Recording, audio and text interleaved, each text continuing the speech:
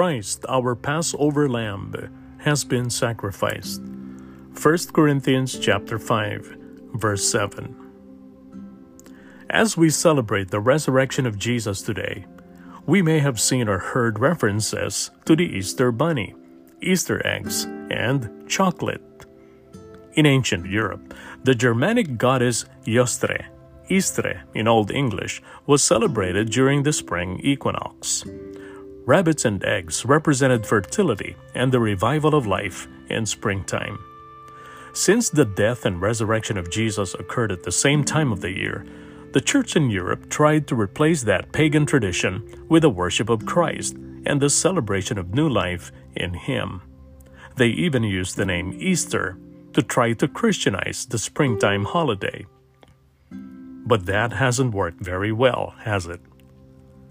The celebration of the victory of Christ over death has nothing to do with rabbits, eggs, or chocolate. Sadly, all of that can distract us from reflecting on the gift of life we have through the death and resurrection of Jesus. But in Christ, we can remember another ancient tradition, Passover, with its sacrificed lamb and celebration of deliverance from slavery. That pointed to the gift of Jesus, who came to free us from the slavery of sin. So let's focus on the Lamb of God, Jesus, our Savior and the giver of full life, which is far greater than the seasonal refreshing of life in spring. This doesn't mean we cannot celebrate with feasting or a bit of chocolate, but let's be sure to worship the one true God who loves us and sent His Son to save the whole world.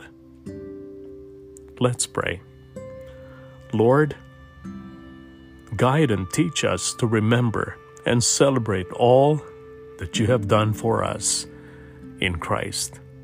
In Jesus' name, amen.